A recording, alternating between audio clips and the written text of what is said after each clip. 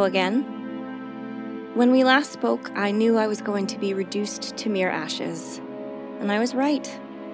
Reduced to smaller pieces, I was eventually thrown on a blaze.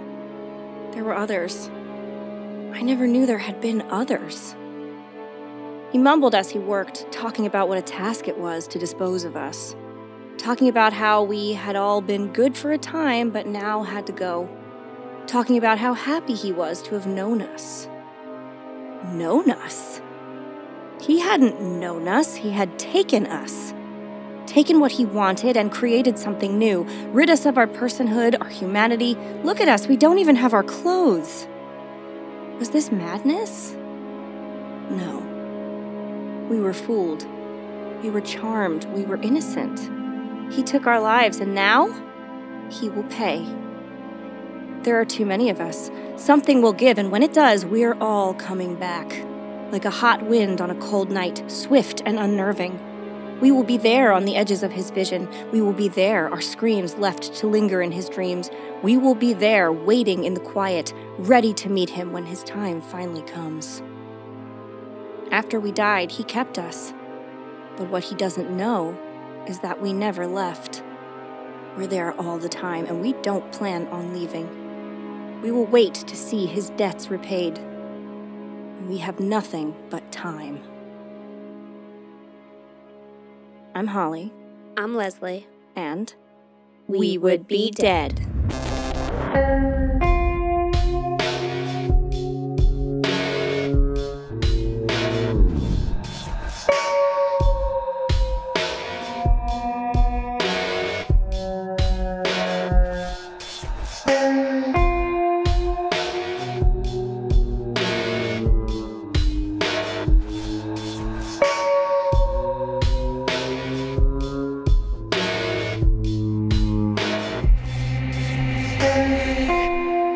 Hey, Leslie. Hey, Holly.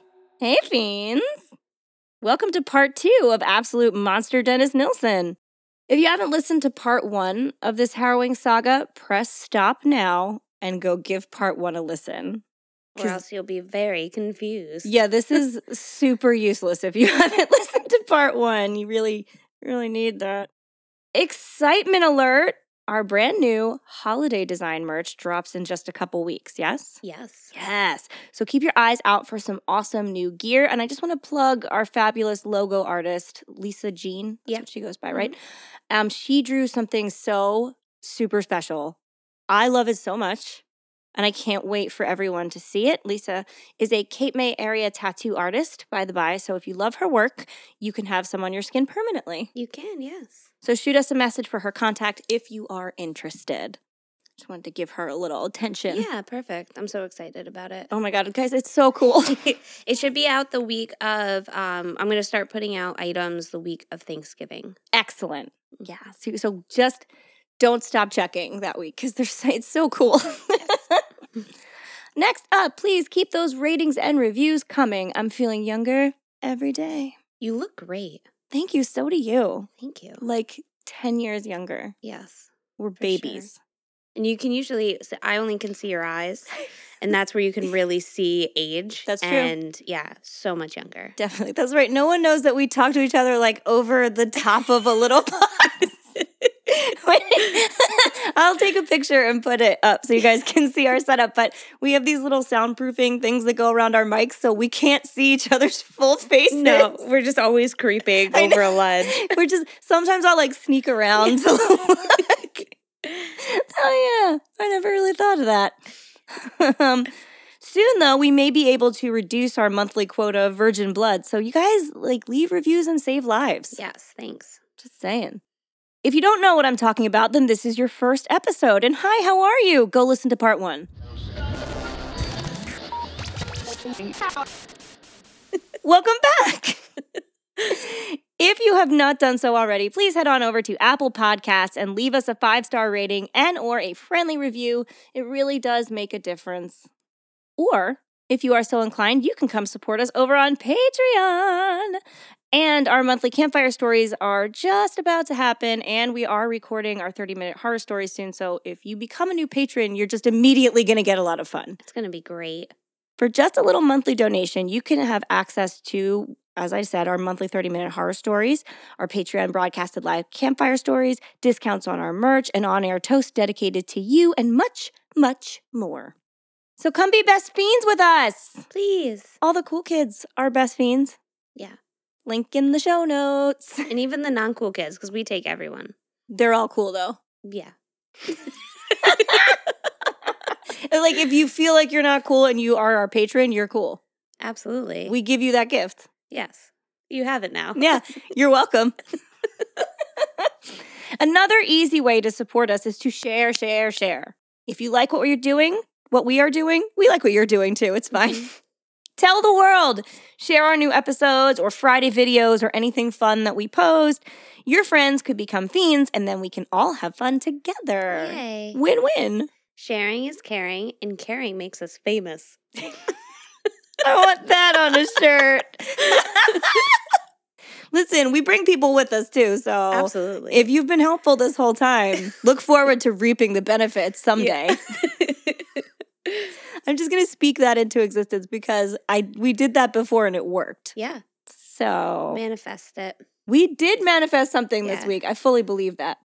Also, in case I haven't said this here, our weekly photo suites have moved exclusively to Instagram. So if you don't follow us there, you got to go over and do that if you want all the gory details and our handle. I didn't know. I thought I told you that. No. I want more like that, Instagram though. followers. That's so great. You have to go to Instagram to get that. Yeah, no, I love it. Awesome. And our handle is @WouldBeDeadPod. Leslie says it at the end of every show, but I'm going to say it twice. Mm-hmm. Go, and see us over there. Oh, and if you like silly things that come out of our mouths and awesome promotions for Leslie's soaps and skincare, you can follow us individually on Twitter. I'm @HollyWouldBeDead. Leslie is @Lew, that's Lew, would be dead. And you can talk to us over there too. Mm-hmm. We're everywhere. Everywhere. It's a delight. Keep an eye out for our Holiday Live special announcement. We have a meeting about that in the coming week. That one will be free for everyone and feature our dear friend John Radicasa once again. We have a log of big things in store. Mm-hmm. I'm so excited. And we can't really give you guys details about it all just yet, but get excited for an amazing collaboration and a super interesting guest. They are coming soon. Wow, I am so busy. I know, you have so much to do. FYI. But it's all fun. Okay. We're going to go have lunch with John. We're going to be fine. Cool. Exactly. And with that, I think we can get on with the show.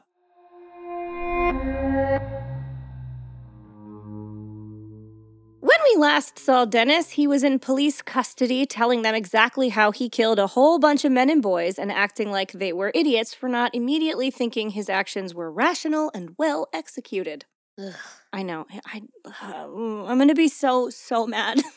Some of this first part that I'm telling you guys right now is going to be recap because episode 1 was a whole week ago and we can all use like a little refresh. Yep.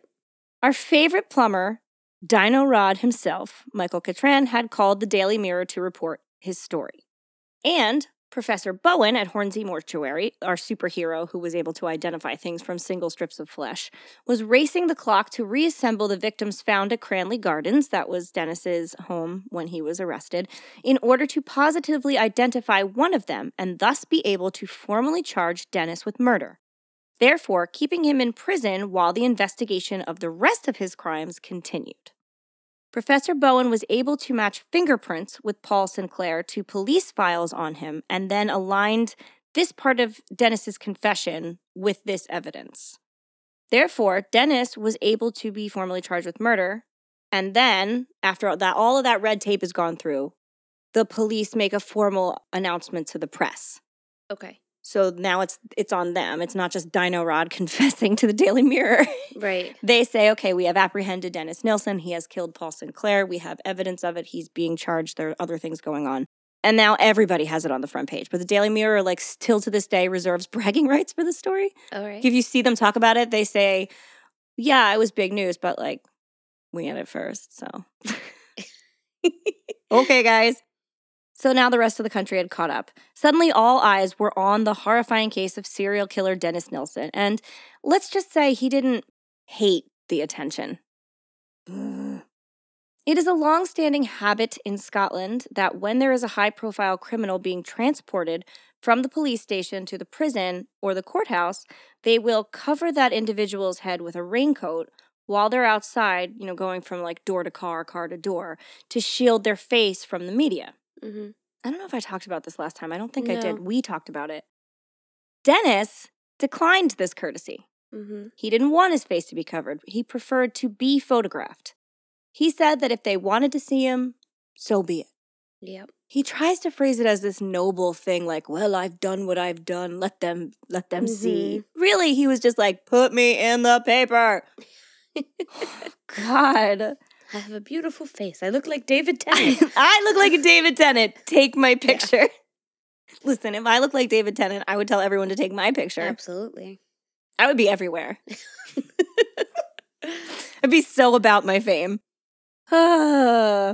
In the following 16 interviews, which we mentioned last time, he was interviewed 16 times and it totaled over 30 hours, Dennis would lay out exactly what happened to all of his innocent victims, and not exactly why he did what he did, but certainly how and what he felt while it was happening. It's very strange. He gives an explanation, but not like an explanation. Right. I know that sounds confusing, but bear with me. Let's keep going. First, Dennis was adamant that he had only decided to kill his victims minutes before the murder happened. Mm-hmm. Every single one was just a date that flipped on a dime, which I cannot believe that. You killed that's hard to believe. 7 other dates, and you want me to believe that you had no idea you were going to kill the 8th?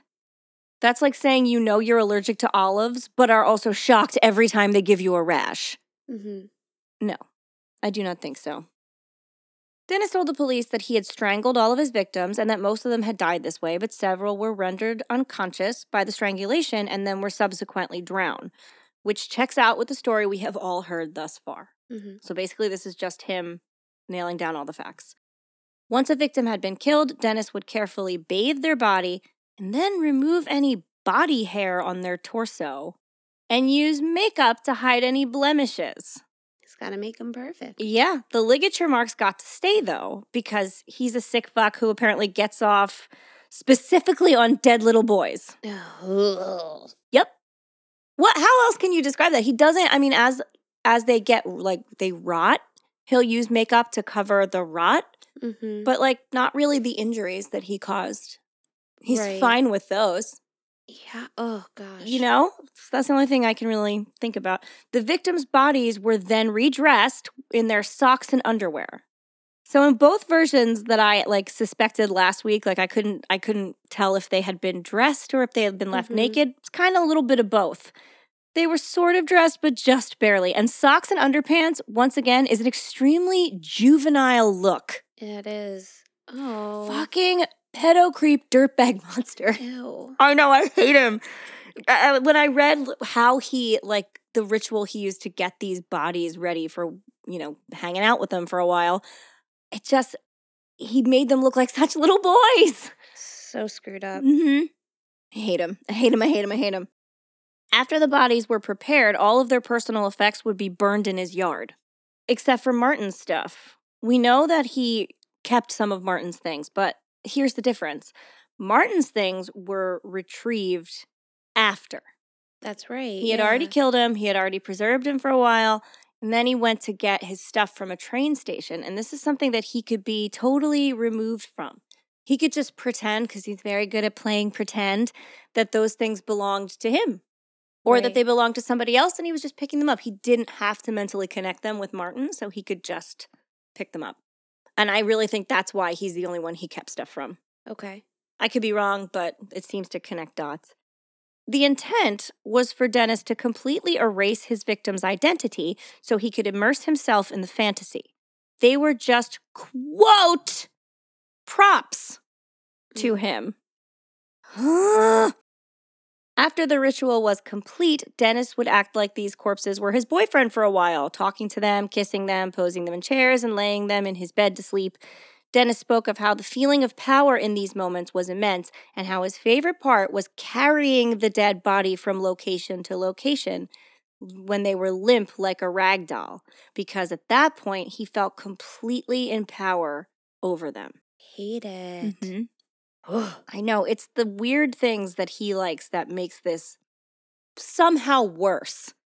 He's not like, I wanted to rape them. He's like, I wanted to carry their limp, dead body from one location Right. to the next so I could feel like they had surrendered completely. Right. You're so much worse. I mean, all of it's bad, but I don't. Feeling completely in power was always his goal, basically. Mm-hmm. And a lot of time we know that also rape is rage. Not that he's per se a rapist. I guess he kind of is, but it's in a different way. Oddly enough, I don't know if I mentioned this last week, but I know I mentioned it in my What the Friday. As much necrophilia type acts as he committed, he was never charged for any of those things because it wasn't against the law. That's right, yeah. Specifically, necrophilia and acts like that upon a corpse, they're not mentioned in any of the laws where he lived in Scotland. And so he didn't face any consequences for those things. No. The only thing he could be charged for was their deaths. Anything that happened after was just happened. Because they don't go on to discuss, like, charging him with any of it's not against the law. Nope. At the time. No mistreatment of the corpses were... I mean, I'm sure there are some more laws on that now over there, but in the early 80s, they had no laws about it. Right. So it was just the isolated killing. I still don't know that there's laws on that in some states. There aren't laws about specifically necrophilia in some states, and I list them all in my What the Friday from 2 weeks ago. But there is, like, gross mismanagement of a corpse or something, and, like... Right. There are laws about messing with dead bodies. Mm-hmm. I don't have them written down. I'm sorry, guys, but I list them in that What the Friday. Everybody go watch it and then share it, and then we'll be best beans. But yeah, this is just no laws about messing with a dead body at all, which is interesting. But okay. And you would think that he had sex with his corpse dolls, but he didn't at all, ever. Every single time he did the same thing. He wouldn't have penetrative sex with them. He explained that his victims were, quote, too perfect and beautiful for the pathetic ritual of commonplace sex. Mm-hmm. Okay. You pretentious fuck. They weren't, however, too beautiful or perfect for him to masturbate over or have sex with the space between their thighs. Just made it work. You know. And this is just in his confession because they can't prove what he did because everything was, like, torn apart. Yeah, they didn't find any bodies. So this is just him saying, like, we just have to go on what he said he did. We do. We have absolutely no proof otherwise. It's so weird. I don't necessarily think he lied, though. What a weird thing to do. I don't know that you would lie about it. Right. No, I definitely don't think he's lying, but I always wonder if he, like... Maybe slipped it in there real quick. I don't know. I don't know. I don't know. Oh, God. We already have discussed what Dennis did with the bodies, threw them under the floorboards, dissected them, boiled the heads, burned parts in a fire, flushing their slushy remains down the toilet, the whole gross enchilada. When questioned as to whether he had any remorse for his crimes, Dennis replied, quote, I wish I could stop, but I couldn't. I had no other thrill or happiness. Oh, fuck you. This is him actively stating that his happiness is more important than those men's lives. Yep. No. No, thank you. Get a bicycle, learn to knit, taxidermy squirrels. Your fucking thrills are not important. Dennis also liked to claim that he did not like the act of killing. Like, he didn't want to kill these men. He didn't like that part. But rather, quote, worshipped the art and the act of death. Because, oh my God, being a pretentious cunt is what he did best. Yep. Act and the art. Oh, God, kindly drown in a river of zombies who pull out your guts on your way to the bottom. Which is, in my imagination, the worst way to go. Imagine you're sinking and they're all just pulling you down and pulling out your intestines, but you're conscious. That's the worst way to die. God. That's a visual. I know. That's what I do. That's how I want Dennis Nilsen to have gone. It was still pretty bad, but not that bad. We'll get to it. Moving on. On February 11th, 1983, Dennis was officially charged with the murder of Stephen Sinclair and transferred to Brixton Prison to be held on remand until his trial. Dennis did not see his situation super clearly, though. even though he had just confessed to a lot of extraordinarily heinous crimes and had one positive body identification going against him, Dennis still thought this meant that he was innocent until proven guilty. Come on, man. They just proved you were guilty. How could he think that? I have no idea. That always gets to me because, like, it feels to me that it's very obvious he wasn't innocent, but okay. Right. I think he just felt like he had till the trial. Yeah. I also think that sometimes he feels that what he says is so convincing that just the way he wants things to go is how they're going to go. Yep. Mm-hmm. It's like, no. I'm still technically innocent, even though I said all those things because I think that's how this is going to go. Mm-hmm. I'm sorry, friend. No, that's not how anything goes. Because of this belief, Dennis tried to refuse to wear a prison uniform while awaiting trial. First of all, he tried to not go to prison. He didn't want to go there at all. But they were like, no, I'm sorry, you have to go. And then they're just going to take you there. You can't say, no, thank you, I'll wait at my house. What? Where are you going to go? You going to go to that house full of corpses and stuff? No, you're done, dude. He's like, yeah, that's where I lived. I got to go back home. I have work to do. Yeah. No. So obviously they drug him off to prison, and then he thought it was just extremely dehumanizing that he had to wear a prison uniform. He didn't want to do it. He said, while having a fit, that he would stay completely naked if he wasn't allowed to wear his own clothing. Well, someone's not getting candy after dinner. And the baller British police officer said, okay, fine, you can't leave your cell then. Good. You can be as naked as you want. You got to stay by yourself. I love the Brits. I know. I love them so much. They're like, we're just not going to deal with this. Mm-hmm. We're just going to lock the door and walk away. Next, he decided to protest his conditions by throwing the contents of his little, like, toilet prison. They call it a chamber pot, which is so old-timey, and this was the 80s, but it's just like a little commode.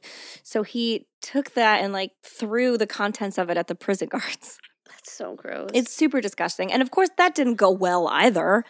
The guards had him immediately charged with assaulting officers, and Dennis was thrown into solitary confinement for 56 days. Ugh. There, he could be free to take off all his clothes and throw shit like the tantruming toddler he was. I love it. No one would be bothered.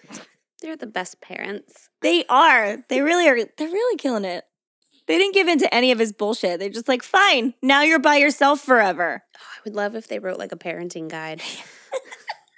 You always want to apply like prison rules to schools. What was it? Oh yeah, when we were talking about the iron gag, and you're like, what if they put those in schools? Yeah. What if parents did this? I went to a Catholic school. We were very strict. You just want to get the kids to behave. I felt like I was kept in line. Just follow the rules. And I feel like a better person for it. Yeah, just don't throw your own shit and you won't be in solitary confinement. Yeah, we're not monkeys. That is a reasonable request.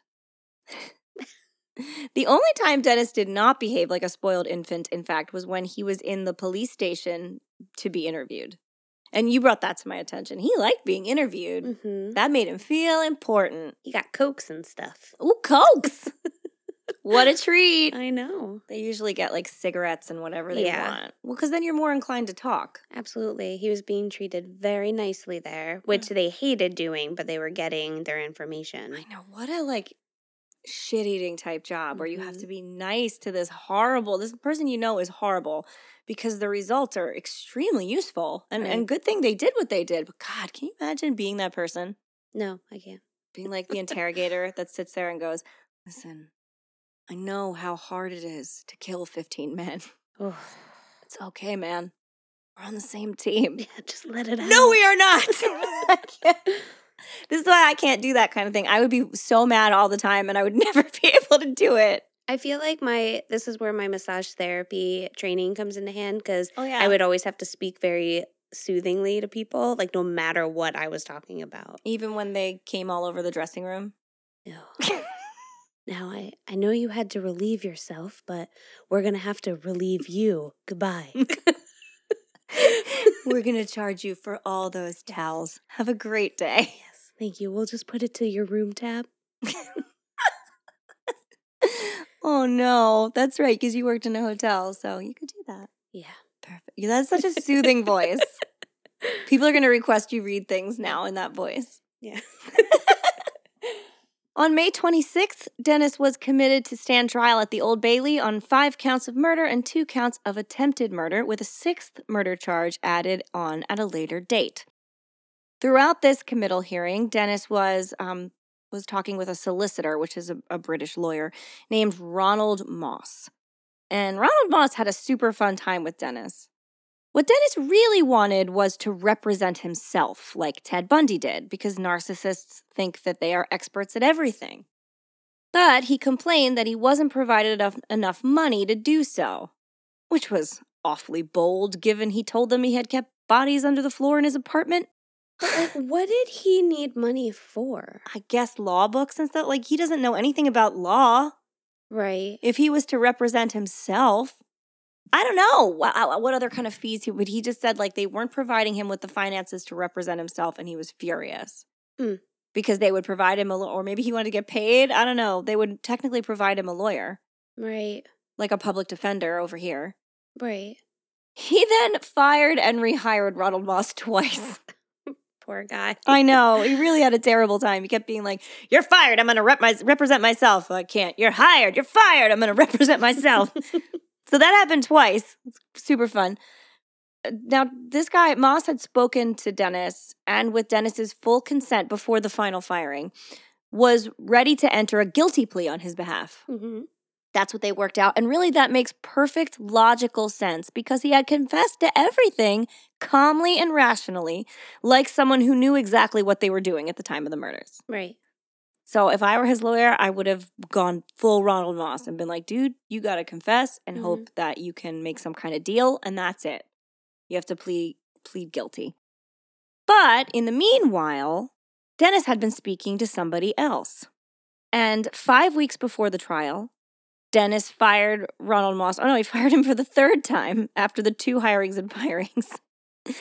And this time he hired a man named, so it's written Ralph, but in Britain, a lot of times it's Rafe. So it's one of the two. Rafe Heems, who told Dennis to plead not guilty by reason of, quote, diminished responsibility. Diminished responsibility is something that is less kindly but more frequently known as an insanity defense. Right. It's not nice to call people insane, but that's how we recognize it. Dennis would try to backpedal into saying that he may have killed a bunch of men and done horrible, disgusting things to their corpses, but at the time, he didn't know he was wrong. Whoops.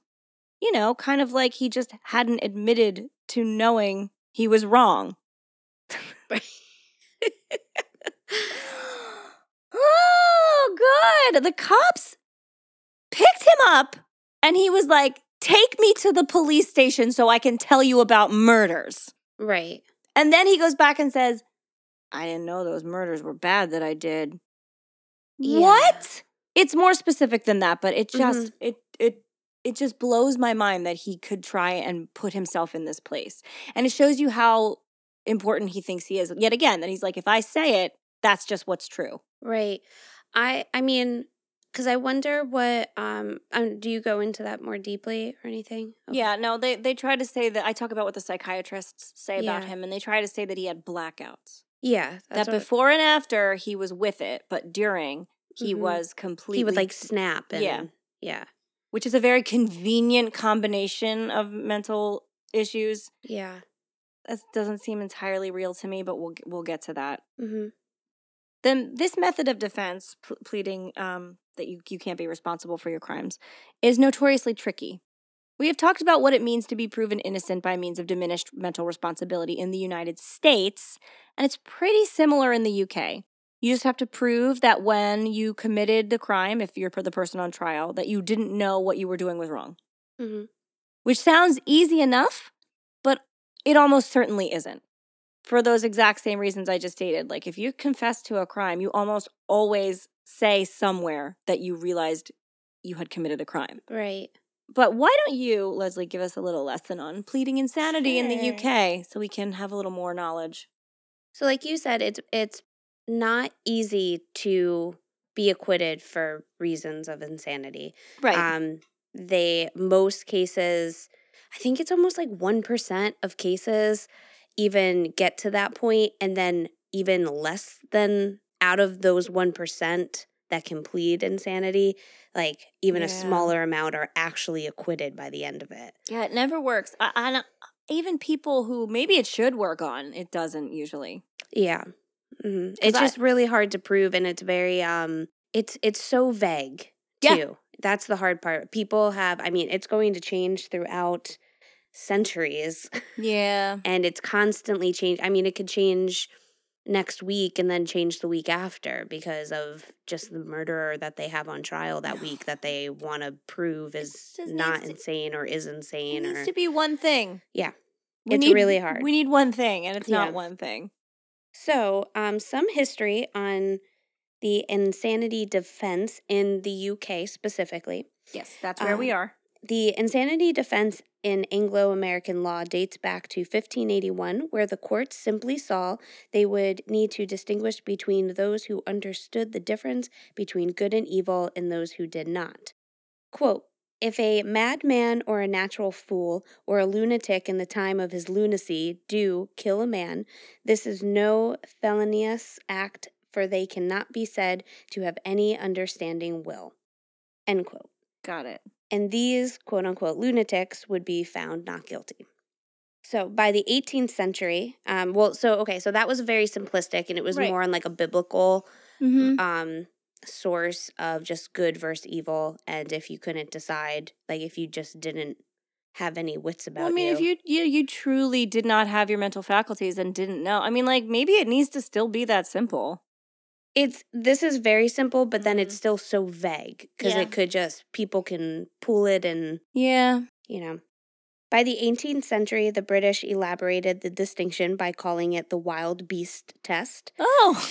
Basically, that someone who was so insane they did not understand the ramifications of their actions, quote, no more than an infant, a brute, or a wild beast, end quote, would not be held responsible for his crimes.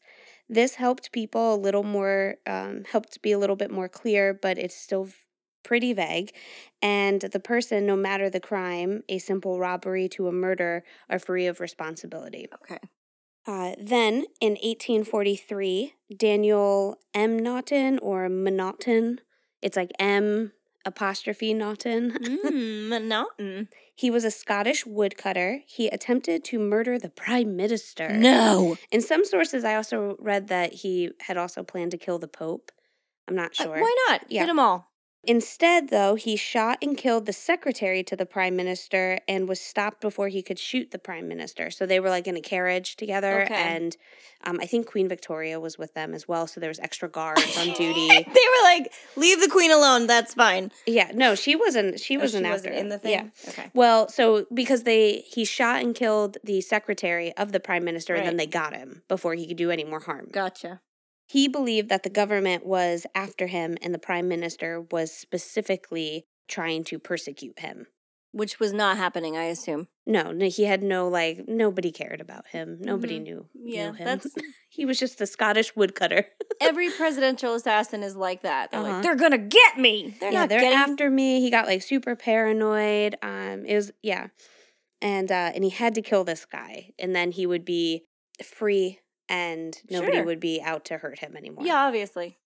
So during the trial, the defense counsel had medical experts testify that M'Naughton was insane. Oh. The jury found him not guilty by reason of insanity. This meant a crazed murderer would go to a psychiatric hospital instead of prison. Okay. This trial set up a precedent for convicting the criminally insane. So before that, they were still doing kind of that wild beast theory, just like such a weird. I know. Okay. I know. And then this one, because they had brought in some medical experts, like actual psychologists. There was like 9 or 10 of them on the stand that all agreed that he had something wrong with him, like a breakdown or something that caused him. If he didn't have this mental disability or behavior, this wouldn't have happened. The crime only happened because of his whatever was going on. Years later, Queen Victoria was still pretty pissed about this ruling because this is always the case when if somebody does get acquitted for these crimes based on insanity, everybody feels like they're not getting their actual punishment. Now, mind you, M'Naughton did go to an English insane asylum, and he was there the rest of his life. So he did kind of still have to go to prison, but people didn't see it that way. But if they saw the insane asylums, they'd be like, oh. Great. But I guess there is always that chance that they could be healed and get out. I don't know specifically his, like, how long he was sentenced for. He wasn't sentenced, he was just acquitted. Yeah. So he could have gotten better and then left. But anyway, years later, Queen Victoria was still pissed about the ruling. She believed more crimes will occur with people claiming insanity and getting off easy because they're just like, they can, just get acquitted and go to the hospital for a little bit and then be better. And this is still, people still say this today, like they still get upset about stuff like this. They don't usually get acquitted, though. They usually have to just be in the hospital forever. Well, now because they're still like the criminally insane, so they're still almost sentenced to things. Mm-hmm. So they decided to make the M'Naughton rule a little bit more clear because she wanted to reopen the case and send him to prison. And they did look at it because she's the queen. But they were like, you have to. Yeah, they were like, well, all the psychologists still believe that he has a problem. And we also felt that he did. We're keeping the ruling, but let's make this a little bit more clear. And that's where they established the M'Naughton rule, stating to establish a defense on the ground of insanity, it must be clearly proved that at the time of committing the act, the party accused was laboring under such a defect of reason from disease of mind as not to know the nature and quality of the act he was doing, or if he did know it, that he did not know that what he was doing was wrong. Yeah. Okay. So that's kind of what we have now. Right? So only if the person knows what they are doing and or knows that the act is wrong can they be found sane. And this was the standard for the next 100 years. And America still pretty much goes off of this. Well, that case, the person I was thinking of is a lot like in America, Charles Guiteau, who assassinated President Garfield, and they, after his autopsy, found out that he probably had neurosyphilis. Okay. Because he labored under the assumption that, he's like, I helped get him elected. I'm very important, and he's not recognizing this, so I have to kill him. Right. The same kind of, weird bullshit happened. But he was killed. Charles Guiteau was executed. Right. So, yeah. Okay. So under the current law now in the UK, the law changed very slightly here and there. Some people wanted it a little bit more strict because, again, they felt like it shouldn't be that easy to acquit somebody. They shouldn't be, even if they're found mentally disabled or just something's going on, even just at the time, they still feel like they need to own up to their punishment. Okay. Currently now, there are 2 applications of the insanity defense, where it is claimed that the defendant was insane at the time that he committed the crime, and where it is claimed that he was insane at the time of the trial and thus unable to effectively defend himself. Okay, so we already know what it means to be insane during the crime itself. Right. So insanity at the time of the trial is a little bit different. If a defendant at the time of trial claims he is insane, this hinges on whether or not he is able to understand the charge, the difference between guilty or not guilty, and is able to instruct his lawyers. If he is unable to do these things, he is found unfit to plead under Section 4 of the Criminal Procedures Act of 1964.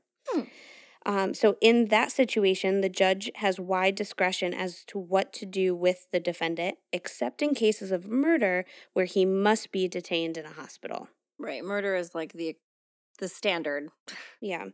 So there have, again, been multiple attempts to revise the M'Naughton rule over the years, but other than a slight few adjustments, it all is basically the same. And again, it's very rare to actually have somebody be acquitted for it never works. We did one case where it did work, and I don't remember who it was right now, but I remember being I cannot believe that this actually came to pass, because it so rarely does. Right. A lot of people try it. So many people try it. Oh, Ed Gein. Ed Gein was deemed insane at the time of his sentencing. He spent his time in a hospital. Right. I mean, he was pretty. It's hard because, yes, I want to believe that this person has a problem. Of course. To do that, but then there is a level of consciousness, Right. you know? I think, it's so difficult because there's also, I don't think it can be pinned on just diagnosing them with a mental illness because there are millions of people who have schizophrenia and never ever do any harm to anybody. Well, yeah, and that's what a lot of later on in even like the 50s and today, that is usually the argument with some psychologists and doctors. Yeah, it doesn't make you kill people. Yeah.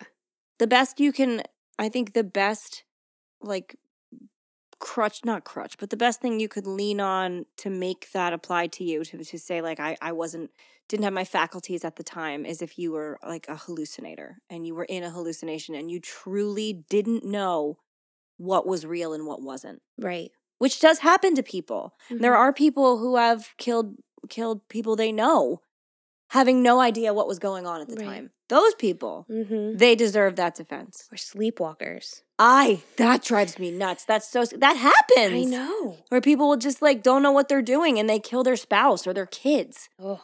Can you imagine? That's horrible. It makes me never want to sleep again when I read about that shit. I know. But those people deserve that defense.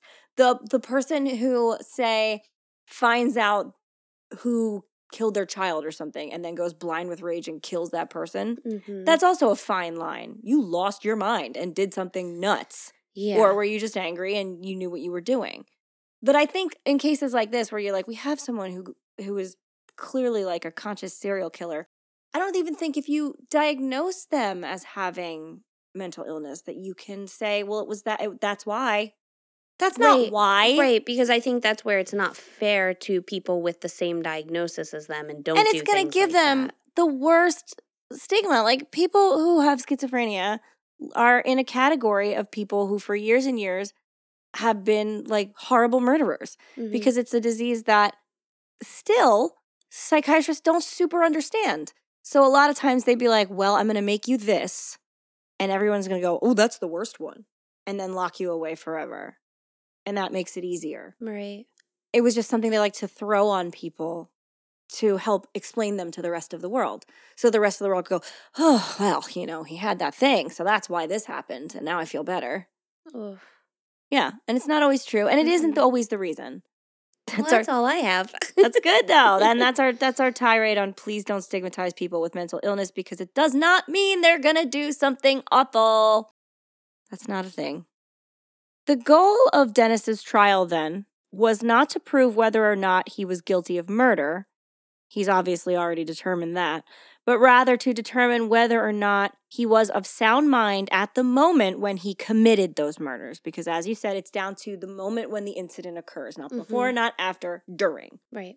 In the UK, they don't have degrees of murder, so this would be the difference probably between convicting him of murder and manslaughter. Mm-hmm. And manslaughter obviously carries a much lighter sentence most of the time. Right. So he's going to want to go for that manslaughter ruling. Obviously, the prosecution argued that Dennis was operating with full mental acuity when he committed these crimes, as is evident by the fact that they were completely premeditated. Not only that, but Dennis knew when he was discovered that he was going to be taken to jail. He knew that the things he had done were wrong because he said as much. Also, if he was unaware that his actions were wrong, why go to such extreme lengths to conceal the crimes after the fact? That's another thing. When people say that they didn't know what they were doing and yet they hide bodies, if you knew enough to hide a body, you knew what you were doing. Yeah, I know. And he goes to such great lengths. He really does. If you don't believe that you've done anything wrong and you go so far as to indiscriminately murder 15 men, then wouldn't you just dump their bodies out in the open when you're done? You can't be bothered. You don't think it's wrong. Right. He's finished. Even if he hid them under the floorboards and fucked around with them for 8 months, afterwards, you just put them in the trash or something. You just be like, well, okay. And they're even almost saying that it's just when he kills them. Right. And then it's almost and then afterwards, he's just hanging out with them. Oh, they try to do this very specific momentary loss of mind.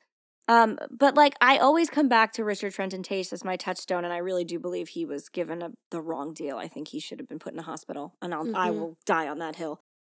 But he left the bodies right there because he truly didn't know what he was doing. Right. He went in and killed these people and did awful, awful things to them and just walked out of their house into society, still covered in their viscera, And he wasn't deemed legally irresponsible. He would have had that wild beast.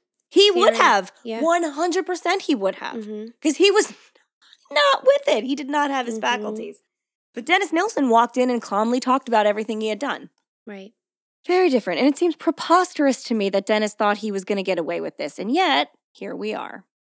The defense leaned heavily on Dennis's claim that, as we just discussed, at the precise moment of the act of murder, and this is a quotation, quote, "At the precise moment of the act of murder, I believe I am right in doing the act." They weren't arguing that he didn't realize after the fact that it was wrong, just that every killing was a date that had gone wrong and Dennis just snapped. He apparently went into some sort of blackout where you remember everything you do and can recount it with artful clarity years later, but don't know what's happening in that moment. Mm-hmm. How are you going to talk about what you did in graphic detail if you were in some sort of psychotic blackout when you did it? Right. He remembers so much. He remembers every little twitch and grimace. He remembers everything. Maybe not their names, but... No, not their names, but exactly the other stuff. So to counteract this argument, prosecutor Alan Green added, quote, "The Crown says that even if there was mental abnormality, that was not sufficient to diminish substantially his response for these killings." And you're goddamn right, Alan Green. The trial basically hinged upon the testimony of 3 witnesses and psychiatrists on both sides.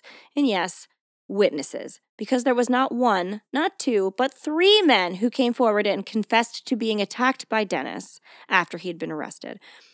But they managed to get away with their lives, because success is a numbers game and you can't win them all.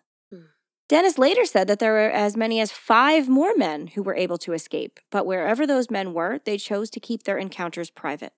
I hate that more escaped and they just couldn't, they just had to be done. I know. I mean, I don't blame them. Who knows what kind of life they led after that. The unfortunate fact of the matter is that these men were discredited time and time again simply because they were gay. And while 2 out of 3 of the men went on to report the incident to the police, they all knew that in taking legal action, they were outing themselves. Something then, in that place and time, could have completely ostracized them from their family and community and possibly even cost them their jobs. Mm-hmm. The first of these men to testify was Douglas Stewart. Douglas testified that in November of 1980, he had gone home with Dennis, and after a while, he had fallen asleep in a chair only to wake up with his ankles tied to that chair and Dennis strangling him with a tie, pressing a knee into Douglas's chest for leverage. Douglas, however, was strong and lucid enough to overpower Dennis. He didn't empower him. He wasn't like, "Thank you, kill me." You're doing great. Well done. Yeah, no, he overpowered him. And once he had, Dennis stood up and shouted, quote, "Take my money!" Which seems super weird and irrational and would then prove his insanity defense, except for one thing. Dennis lived in an apartment building where there were other tenants. Most of them would have been home at that hour. It was late at night, and able to hear the violent struggle that had just occurred. Shouting, "Take my money," would make it seem like either a robbery or another kind of event where Dennis himself was the victim. Right. Douglas went straight from Dennis's flat to the police station where he made a report. Dennis was even brought in for questioning, but of course he gave a very different description of the events that occurred. Noting this, and the fact that the men involved were gay, police wrote it all off as a lover's quarrel and did not investigate it any farther. Just like Jeffrey Dahmer. Yep. If you were gay, the cops just didn't care. You could take care of your own problems. Disgusting. While Douglas had very compelling testimony backed by actual police reports, the filthy defense went in against him, saying that the inconsistencies in his and Dennis's recountings of the story and minor inconsistencies in Douglas's testimony were proof that he had been too drunk on the night in question to grasp what had actually happened. In reality, as we have explained before, minor inconsistencies in recounting a story are more often than not signs of telling the truth, and not the exact opposite. Lies are planned and therefore flawless. The truth just kind of exists in a floating natural state. Right. Lastly, because Douglas had previously sold his story to the press, The defense claimed that his memory was selective in a way that maligned Dennis for his own financial gain and celebrity. That last fact was enough to have his testimony seriously damaged in the eyes of the jury. I know, so unfortunate. It's awful. I get it. He probably needed the money too. He probably did, and once it was like a big deal, he was like, "Oh man, I could tell these people some stuff." I don't judge him for it. Second, a man named Paul Nobbs took the stand. At the time of his assault, Paul was a student at a local university.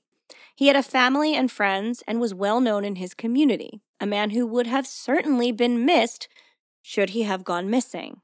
Paul had gone home with Dennis one night with the intention of drinking and having sex, so it got right to the point. And nobody knew Paul was gay, so he was doing this kind of under cover of darkness.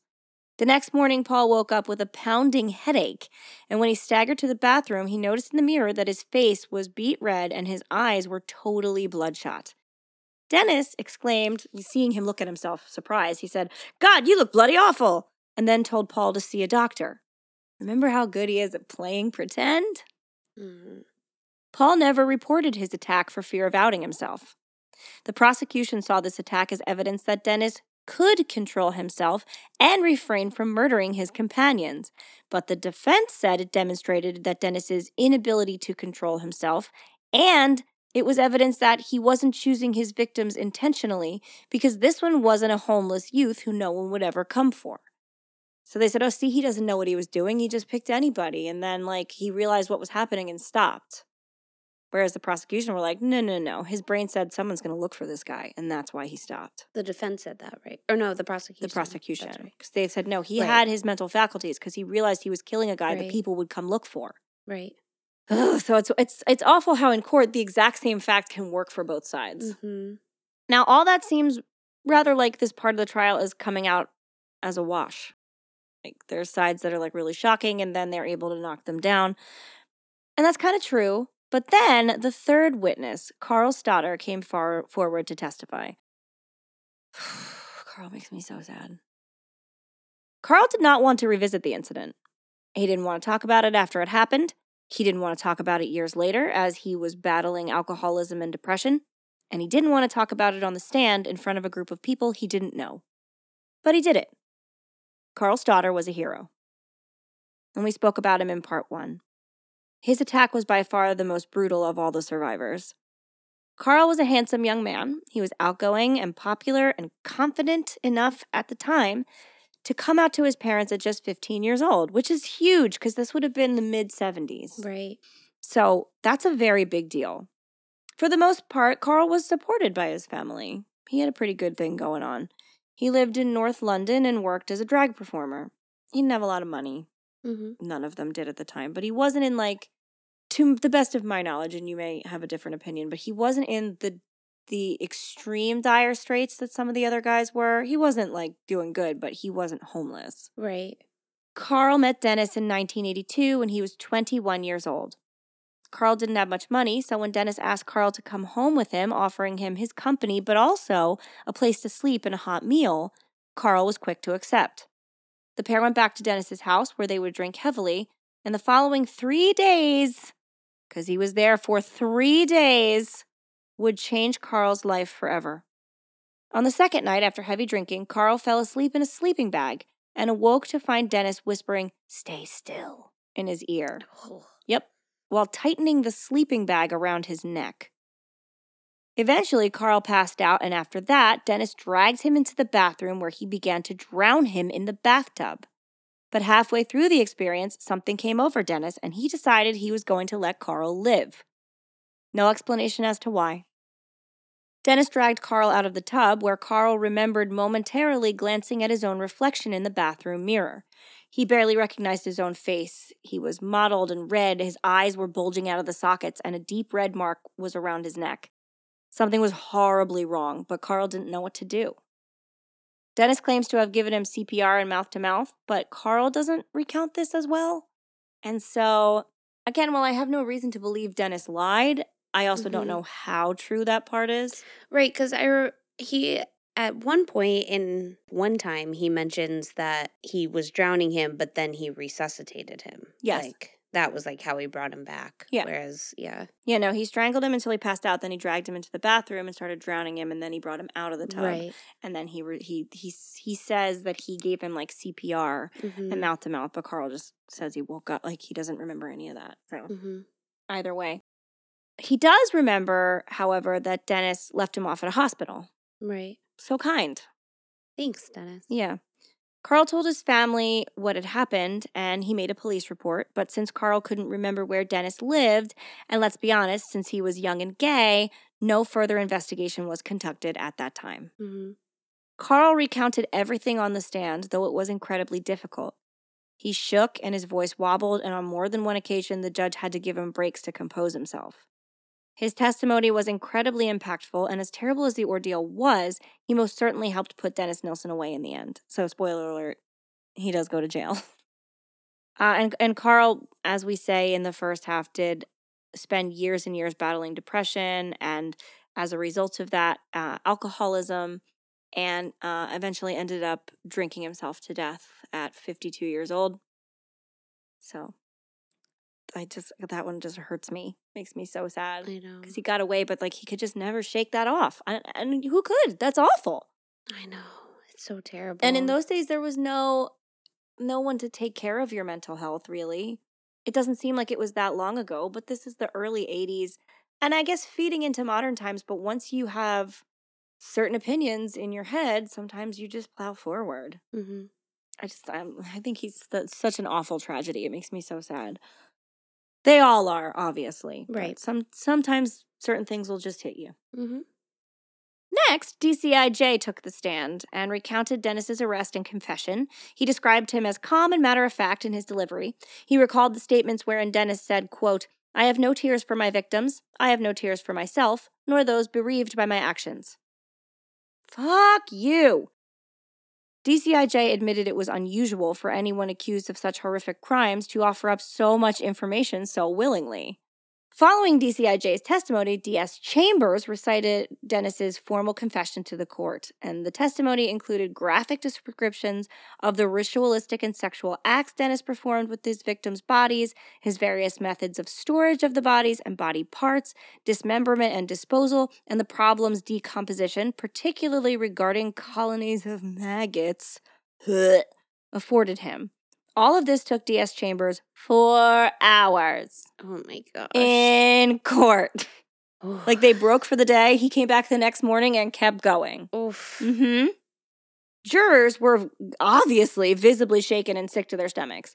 They looked at Dennis, terrified of the monster that could do these things, and he stared on at them completely indifferent. After this lengthy testimony, the prosecution included several exhibits into evidence. This included the cooking pot in which Dennis had boiled the heads of 3 of his victims killed at Cranley Gardens, the cutting board he had used to dissect John Howlett, and several rusted catering knives which had formerly belonged to his victim Martin Duffy. So not only did he use those knives for nefarious purposes, but he also let them rust. Because he's the worst! Such the worst. Such the worst. I don't know what that means. I don't know. All of the superlative words. Next, both the prosecution and defense brought in their own forensic psychology experts. The defense brought in 2.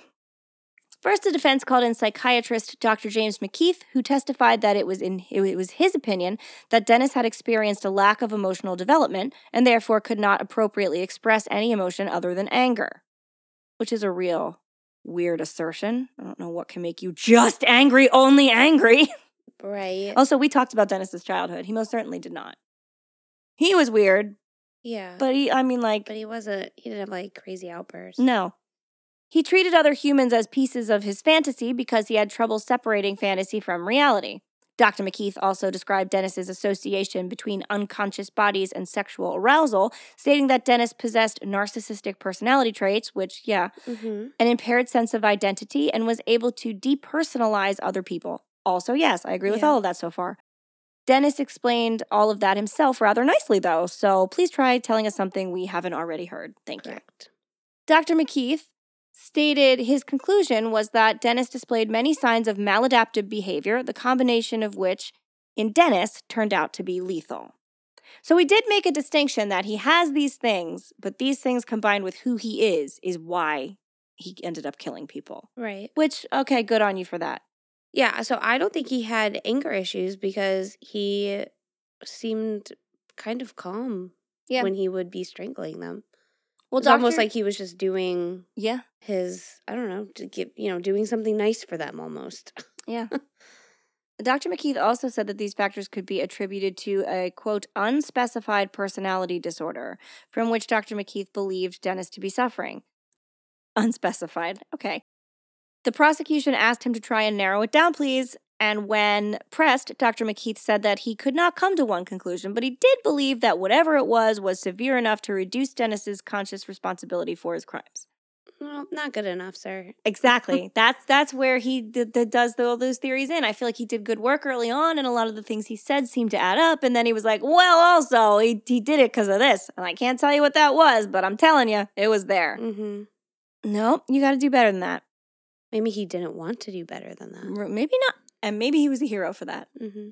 His unidentified personality disorder absolves him of his responsibility. Thank you, next. The next psychiatrist to testify for the defense was Dr. Patrick Galway. Sorry, I want to pronounce it wrong every time. Galway. I want to say Galway, but it's Galway. And he diagnosed Dennis with, quote, borderline false self as pseudo-normal narcissistic personality disorder. Ooh. With occasional outbreaks of schizoid disturbances that Dennis managed most of the time to keep at bay, which is a salad of serial killer buzzwords. To keep at bay. That's like in the description. Yeah, it's all of that. Is the description is all of those words. All bolded. Yep. It is also basically diagnosing him with everything, which of course will never be totally untrue. If you mention everything he could have, the likelihood that he has one of those things is pretty good. Yeah. Oh. Galway stated that in episodic breakdowns, Dennis became predominantly schizoid, acting in an impulsive, violent, and sudden manner. Galway further added that someone suffering from these episodic breakdowns is most likely to disintegrate under circumstances of social isolation, which in Dennis's case would have been entirely self-imposed. He could have had as many friends as he wanted, he chose not to. Listen, I fully believe in psychology and psychiatry. I'm a science girl and mental health is real. However, that sounds like a lot of bullshit to me. That sounds like as many big words as you could fit into a sentence to try and convince someone that you know more than them. They did it. Did they?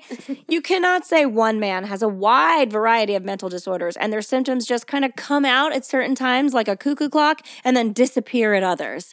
He didn't have periodic breakdowns. He had highly targeted moments of violence. Right. Upon cross-examination, prosecutor Alan Green, who I love, by the way, this guy is great, largely focused upon the degree of awareness that was shown by Dennis and his ability to make decisions. Galway did concede, Galway, or whatever, Gallwey. Y'all can pronounce it however you want. He did concede that Dennis was intellectually aware of his actions. So in the end, he was like, yeah, you're right. But he stressed that due to his personality disorder, which is 10 sentences long, Dennis did not appreciate the criminal nature of what he had done, which is a whole lot different than not knowing what he did was wrong. Right. Next up was the prosecution, and they were a lot more to the point. Paul Bowden testified as a rebuttal of the psychiatrists who the defense had called. Paul had conducted all 16 interviews of Dennis following his arrest, so he had clearly spent the most time with him. Bowden testified that while he found Dennis to be abnormal, which I think we can all agree he was, he thought that Dennis was highly manipulative and capable of forming relationships. He just didn't. He just forced himself to objectify people instead.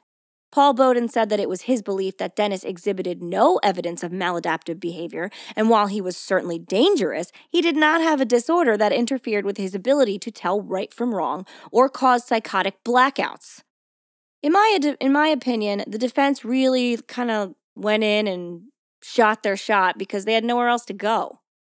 They tried, but I don't know that it was ever going to really work. If I was forced to guess what was wrong with Dennis, I would say that the first doctor was pretty close to right. He definitely had narcissistic personality disorder. He shows all the traits, and it's explained very well. I would also venture to guess that he might have had something called antisocial personality disorder, which is a nicer way of putting that he was a sociopath. Mm. which is not a nice word, and I don't know how much we want to use it, but it is far more recognizable. People with antisocial personality disorder lack empathy, but intellectually, they do know right from wrong most of the time. They just don't care. Okay. So these are people who can murder people and have no feeling. They just don't get feelings from other people at all. And they're like, yeah, I committed a crime, but I don't care that I did. Mm-hmm.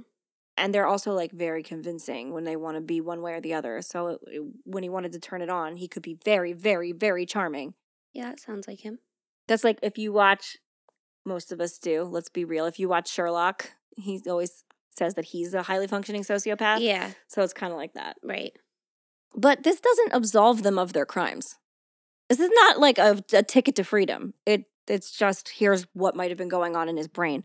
Following the closing arguments of both the prosecution and the defense, the jury retired to consider the verdict on the 3rd of November 1983. The following day, the jury returned with a majority verdict of guilty upon 6 counts of murder and 1 of attempted murder, with a unanimous verdict of guilty in relation to the attempted murder of Paul Nobbs. Judge Croom Johnson sentenced Dennis to life imprisonment with a recommendation that he serve a minimum of 25 years. Well, it's life, so Yes. that's what he got. Dennis was put in Wormwood Scrubs prison, which sounds like an insult. I know. Let us please call all undesirables Wormwood Scrubs. It sounds high class and yet awful at the same time. Yep. I love it so That's much. so Ugh, good. such Wormwood Scrubs over there. Ugh, awful. Dennis did not appeal his sentence, though, admitting afterwards that he knew exactly what he was doing all along and that the Crown was probably right. Oh, God. Yeah, afterwards he's like, yeah, I knew what I was doing. When people are sentenced to life, they nearly always appeal. Not appealing is nuts. Yeah. I've never read a case where the guy was convicted and was just like, no, I'm not going to appeal that. Sometimes they appeal several times, and they could be the guiltiest people in the world, and they still appeal every time. So, okay. Prison was not a wholly quiet time for Dennis, though. And Leslie, you can give us a little bit about what Dennis did while he was in prison. Sure. So, while in prison, Dennis spent most of his time writing, painting, and translating books into Braille. Oh, I read that. Come on. He was considered a Category A prisoner, so he didn't get a cellmate, and he was kept pretty isolated from the other inmates. During his first year in prison, Dennis was slashed in the face with a razor by an inmate, Albert Moffat. Oh. Moffat claimed Dennis had tried to make sexual advances on him, and he was not having it. Good. So- Don't have it. Dennis needed 89 stitches. So he has like a scar on his face. Oh, And then that was shit. before he went to Wormwood. Wormwood Yeah. Scrubs. You Sorry. Wormwood Scrub. Wormwood Scrubs. Dennis really wanted to tell his story his way. Of course. So he decided to write his own autobiography called The History of a Drowning Boy. And we'll also get into, I have some information about the book that did come out about him. He didn't so write it, though. He didn't write it. It was just a biography.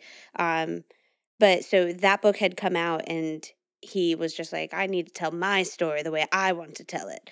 Well, I'm And- pretty sure that Britain has the same laws as the United States regarding criminals profiting off their stories. You can't. You can write it all you want, but you can't publish it and make money. You can't buy that book anywhere. Well, okay, so he wrote If about... you can, I'm No, just devastated. listen. Okay. Just listen. He wrote about half his story and submitted it for review because he did want to publish it. Of course he did. But the high courts rejected it. They would not allow it to be published and wanted him to stop writing. Knock it off! Yeah. The head of the prison wouldn't even let Dennis have the pages of his book back that he wrote. I love all of them. They're Mhm. such badasses. So Dennis's lawyer, Allison Foster, Another lawyer. tried to fight, saying it was against his human rights because everything's against his Fucking human his rights. human rights. But no one cared enough, so they were Thank that was it. God. Dennis was always trying to fight for his rights in prison. Back in which I'm fine for. Fight for there's certain rights I think people need to have, but this guy is Oh, no, I agree. off the wall. Do you want to be really sad for 1 second? Okay. In his interviews in later life, Carl Stoddard found out that he did all that, and he was quoted as saying he won't stop campaigning for his human rights, but he never once considered my human rights. Yeah. That's why I don't care. Any shits. Yeah, Yeah. I agree. because he did these things. Yeah, be in Yeah. jail. First of all, Yes. you're not having that bad of a time in jail. And that other Yeah. guy that slashed your face, you probably tried to touch his dick, so whatever. So, Dennis was he was trying to always fight for his rights. Back in 2001, he fought for his basic human right to pornographic publications. Oh, that's right. He wanted his porn. Yeah. The prison kept denying him access to Vulcan, a gay porn magazine, as well as a number of other LBGT publications.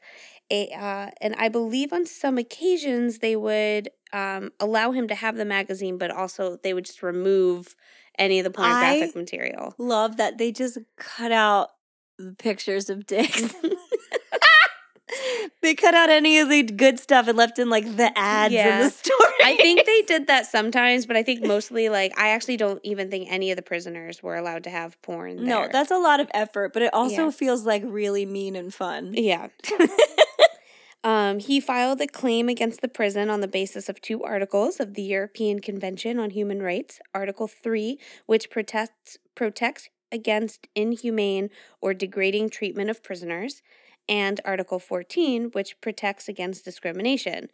He failed here, too. Everybody was like, you didn't. Yeah, porn is not a basic right. Yeah, I'm sorry. And I'm all for, your sexuality being important and stuff like that, but you can masturbate to images you conjure up in your own mind. So Or just not.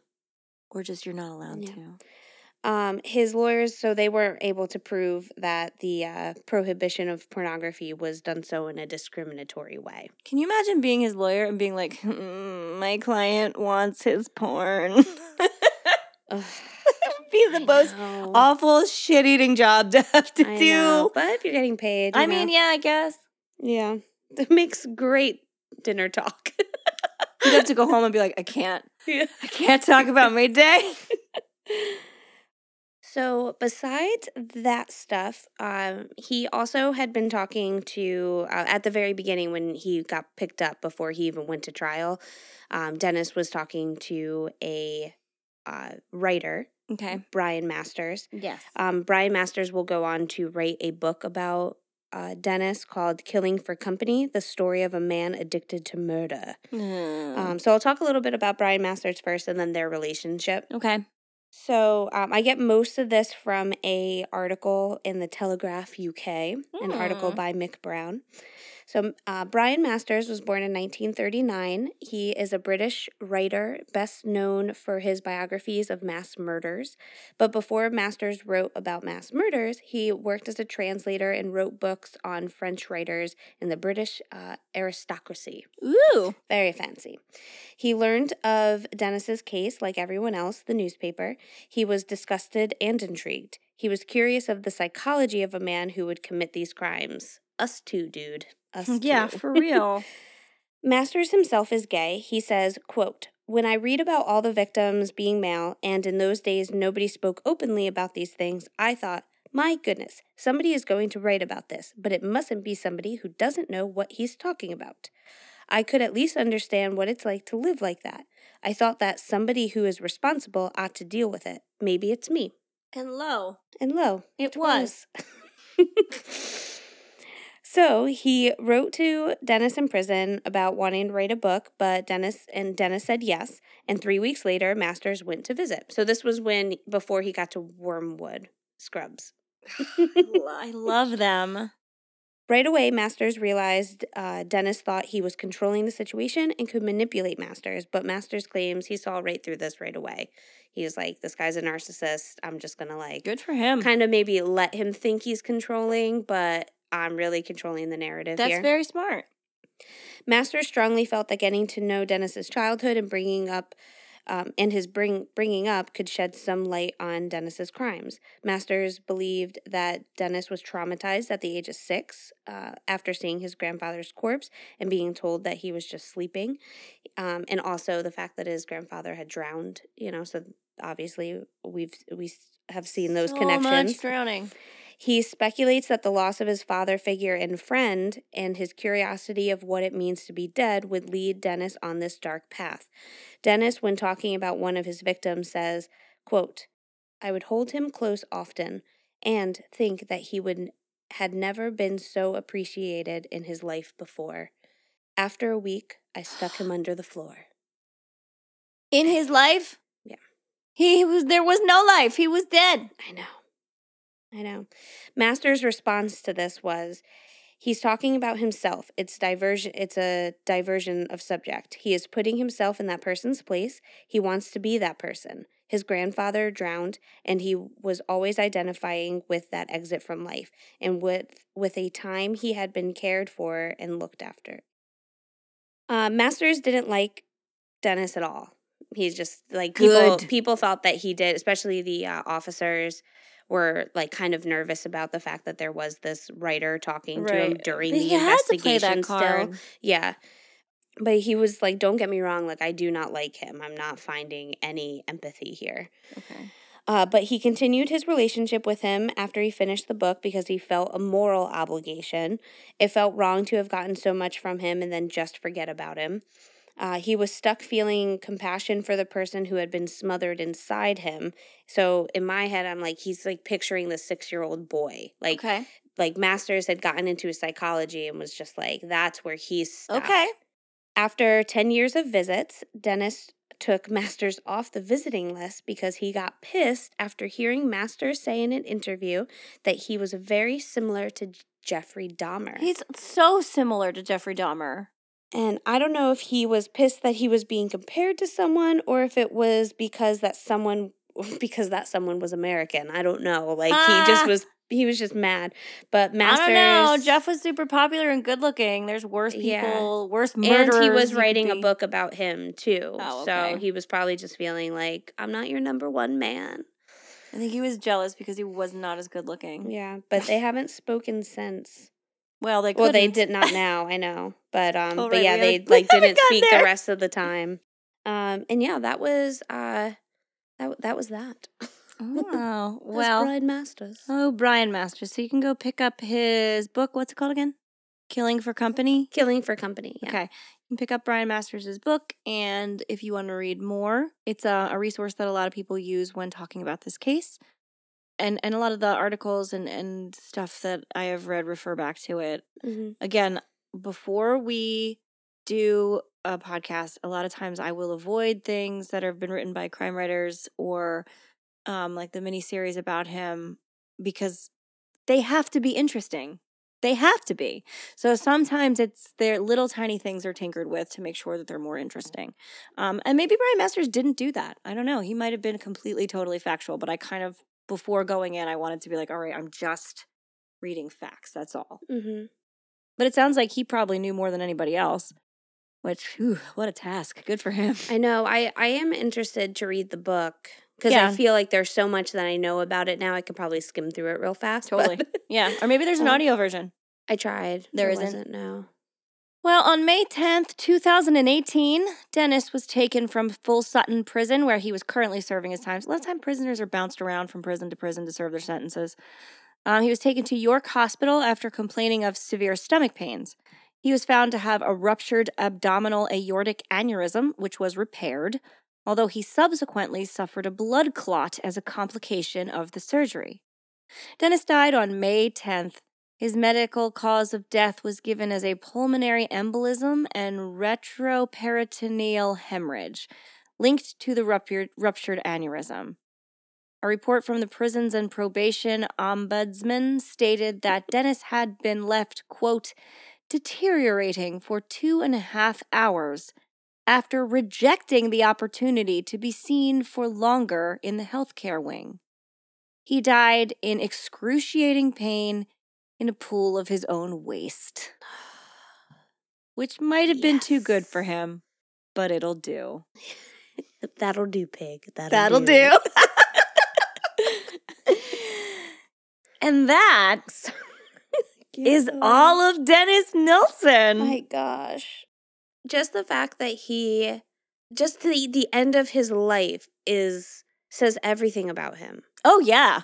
Everything. The fact that he refused, like he was in the hospital for something and then he was in excruciating pain. He was like, no, I don't want to go back. I don't want to go to a doctor. Yeah. I'm gonna deal with this. And just so stubborn such an Yeah, ass. he had a blood clot. He must have been in so much pain. And probably a nuisance to everyone around him. Oh, I'm sure. They're just like, dude, just go see somebody and get out of here and stop complaining. He didn't quietly waste away. I'm sure he was No. making noise. And just laying in his own feces. Oh, yeah. He just shit himself and then died. Yeah.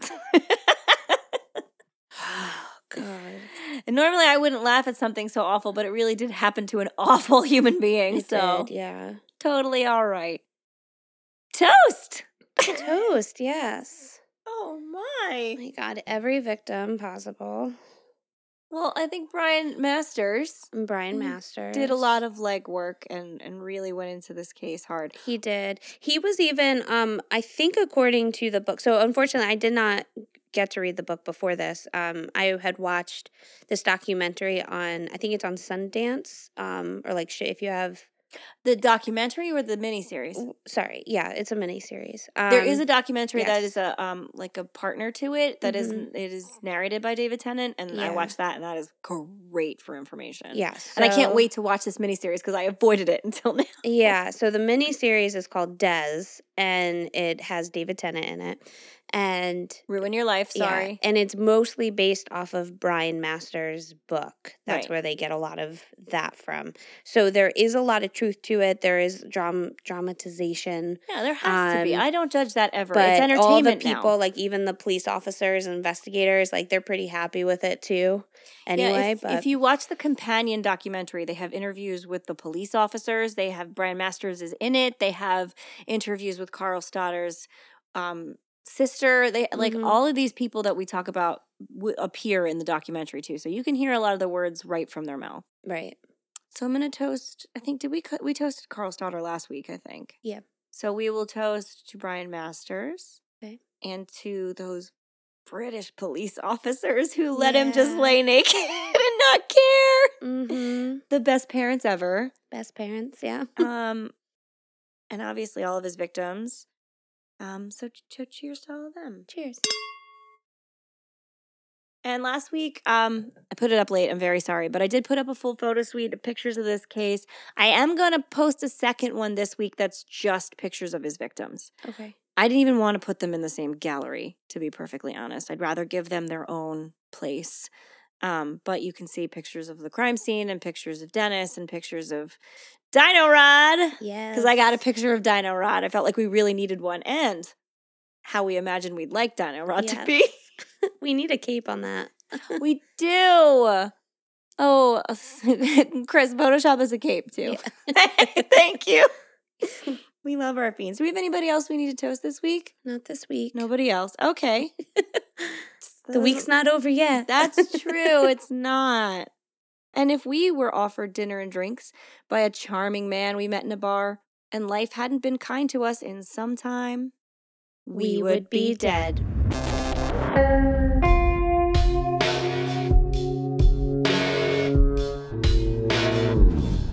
Thank you for listening to the We Would Be Dead podcast. Hit subscribe now to never miss an episode. Rate and review our show on iTunes. Follow us on Facebook, Instagram, and Twitter at Would Be Dead Pod. And join our Facebook group to discuss the podcast and more.